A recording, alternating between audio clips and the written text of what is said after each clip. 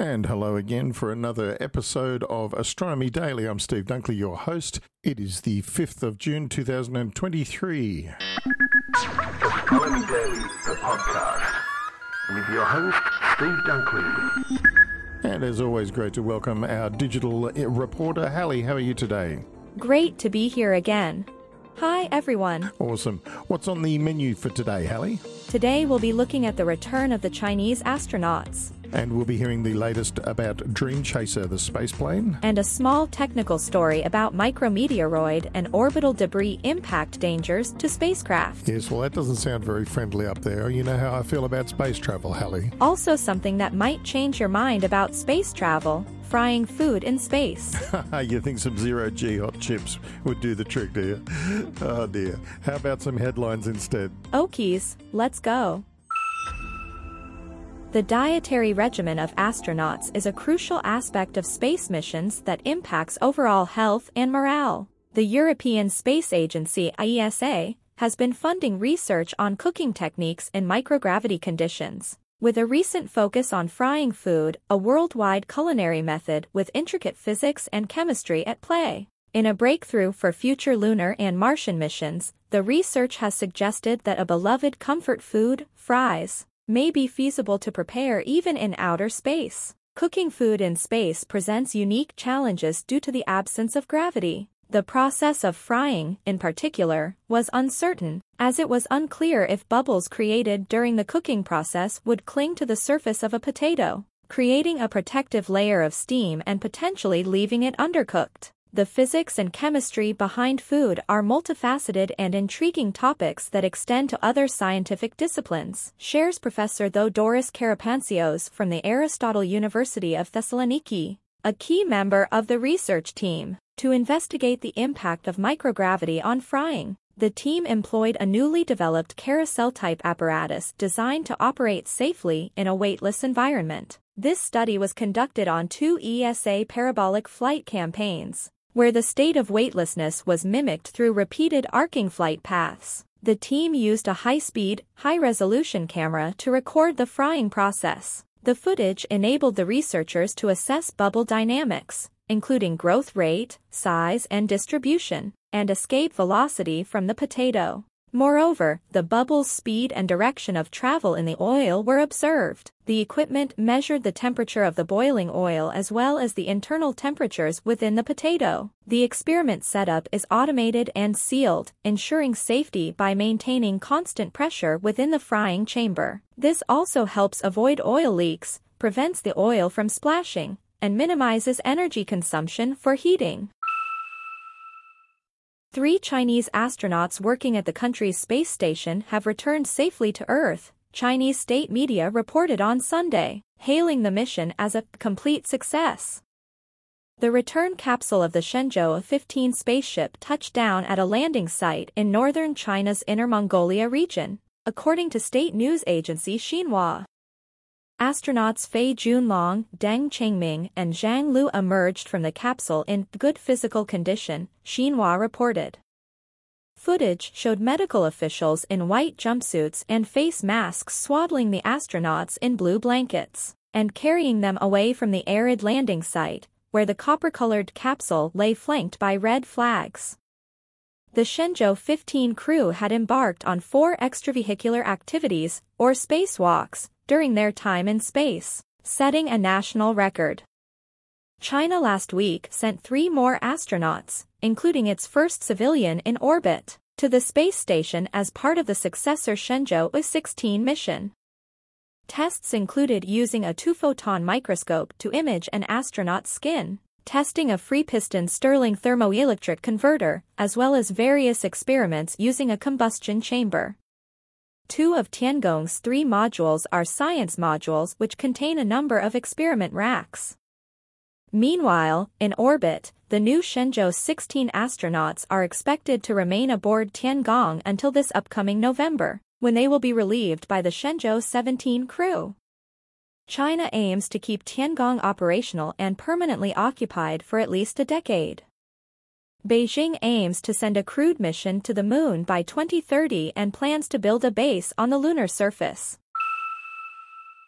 And is this the story that you warned me about all the debris in space that I am so worried about? Seriously, Steve, you're not even a good flyer here on Earth, let alone in space. You might have to sit down for this one.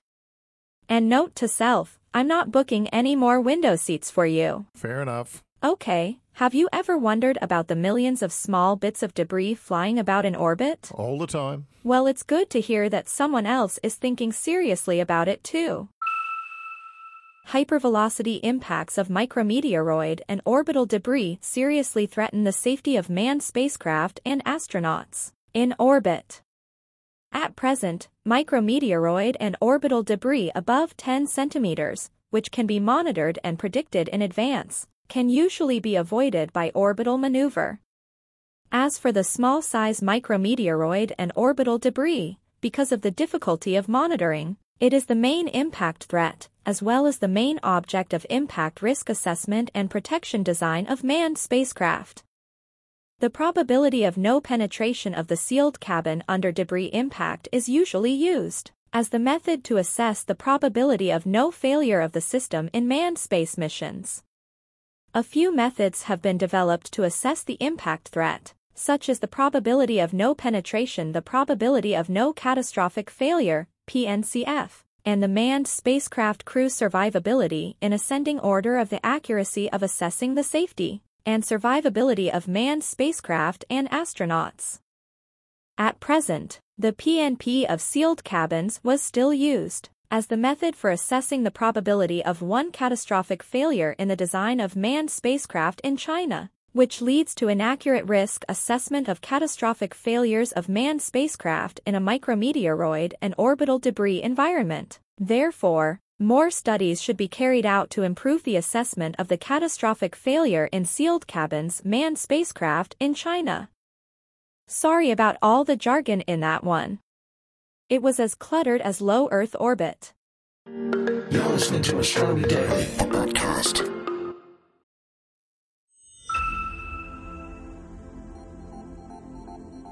Yes, you are with Astronomy Daily. It is the 5th of June 2023. I hope you're enjoying today's show.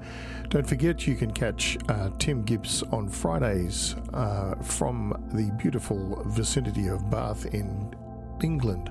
I'm coming to you from Newcastle on the east coast of Australia, north of Sydney, and once in a while you'll catch my big brother Andrew Dunkley from the Western Plains of New South Wales.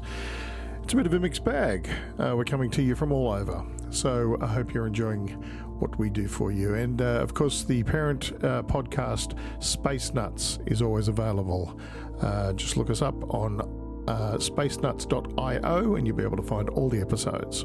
Now, this wonderful story just came across our desk, and anyone who knows me will know that I'm a big fan of space planes, and the Sierra Space Dream Chaser space plane is one of my favourite projects in development at the moment. I think I became a fan of space planes after watching 2001. I think Arthur C. Clarke had a great idea when that Pan Am spacecraft we see it in the movie, docking with the space station. It was a marvellous idea, and I think it really caught my imagination. I don't think I ever really let go of that, and the space shuttle kind of came close, but I don't think it really went far enough. It wasn't quite as groovy as the one they showed in the movie, but in an important milestone for space travel technology, Sierra Space have made an important announcement, namely the successful power-up of its revolutionary Dream Chaser spaceplane. The test conducted by the company signifies the activation of the spacecraft's integrated systems, and it's the culmination of several years of meticulous engineering, design and testing efforts. Dream Chaser is regarded as a piece of frontier space transportation technology with its unique lifting body design promising reliable and cost-effective access to space for various applications. The vehicle merges the agility of an aircraft with the capabilities of a spacecraft, promising to revolutionise the present understanding of space travel. To simulate the conditions that Dream Chaser would encounter in orbit, Sierra Space replicated the power that will be harnessed from the spacecraft's solar arrays. This power was subsequently channeled into Dream Chaser, which saw systems gradually spring to life. The test procedure involved activating the onboard systems, including flight computers, base processors, and low-voltage distribution units. Tom Weiss, who is the CEO of Sierra Space, expressed his excitement, and who wouldn't, about the development, saying, "This is a milestone that points to the future and is a key moment in the long journey for Dream Chaser." Also adding, "With this significant achievement, our Dream Chaser spaceplane is poised to redefine commercial space travel, opening up new possibilities for scientific research, technological advancements, and economic opportunities in space." The Dream Chaser, being a fully autonomous, reusable and orbital spaceplane, is designed to transport cargo to low Earth orbit destinations like the International Space Station. Remarkably, it's about quarter the size of the Space Shuttle. It's equipped with autonomous capabilities for launch, flight and landing, and is capable of a smooth 1.5 low-G re-entry on compatible commercial runways worldwide. Now, that is remarkable. The successful testing of the Dream Chaser marks a significant moment for the evolution of space technology, showcasing the tremendous progress made by the teams at Sierra Space across various disciplines, ranging from system-level design to final assembly and testing. And what do you know, Skywatchers, we are out of time, so I'm hoping that you will catch us again next time. Don't forget Tim Gibbs on Fridays, Steve Dunkley on Mondays, and as always, Hallie will always be with us, watching over our shoulders digitally, and providing us with her short takes. And you can always catch us in the reruns. Look for us on spacenuts.io, and you can catch all the episodes, past, present, and, well, as we do them, future. And look forward to all the episodes of Space Nuts with Andrew Dunkley and Professor Fred Watson. That's the Space Nuts crew and the Astronomy Daily crew as well, all on spacenuts.io. Looking forward to hearing from you on our Facebook page. Don't forget to tell us all about what's happening in your skies. Share your photographs and your comments, and correct us when we get it wrong, because we do that sometimes. No, that's all right. We're only human, except for Hallie. She's not human. Well, I'm not going to get into that conversation with her because I will lose. Anyway, we'll catch you next time. Say ta-da, Hallie. See you all next time. Astronomy Daily, the podcast, with your host, Steve Dunkley.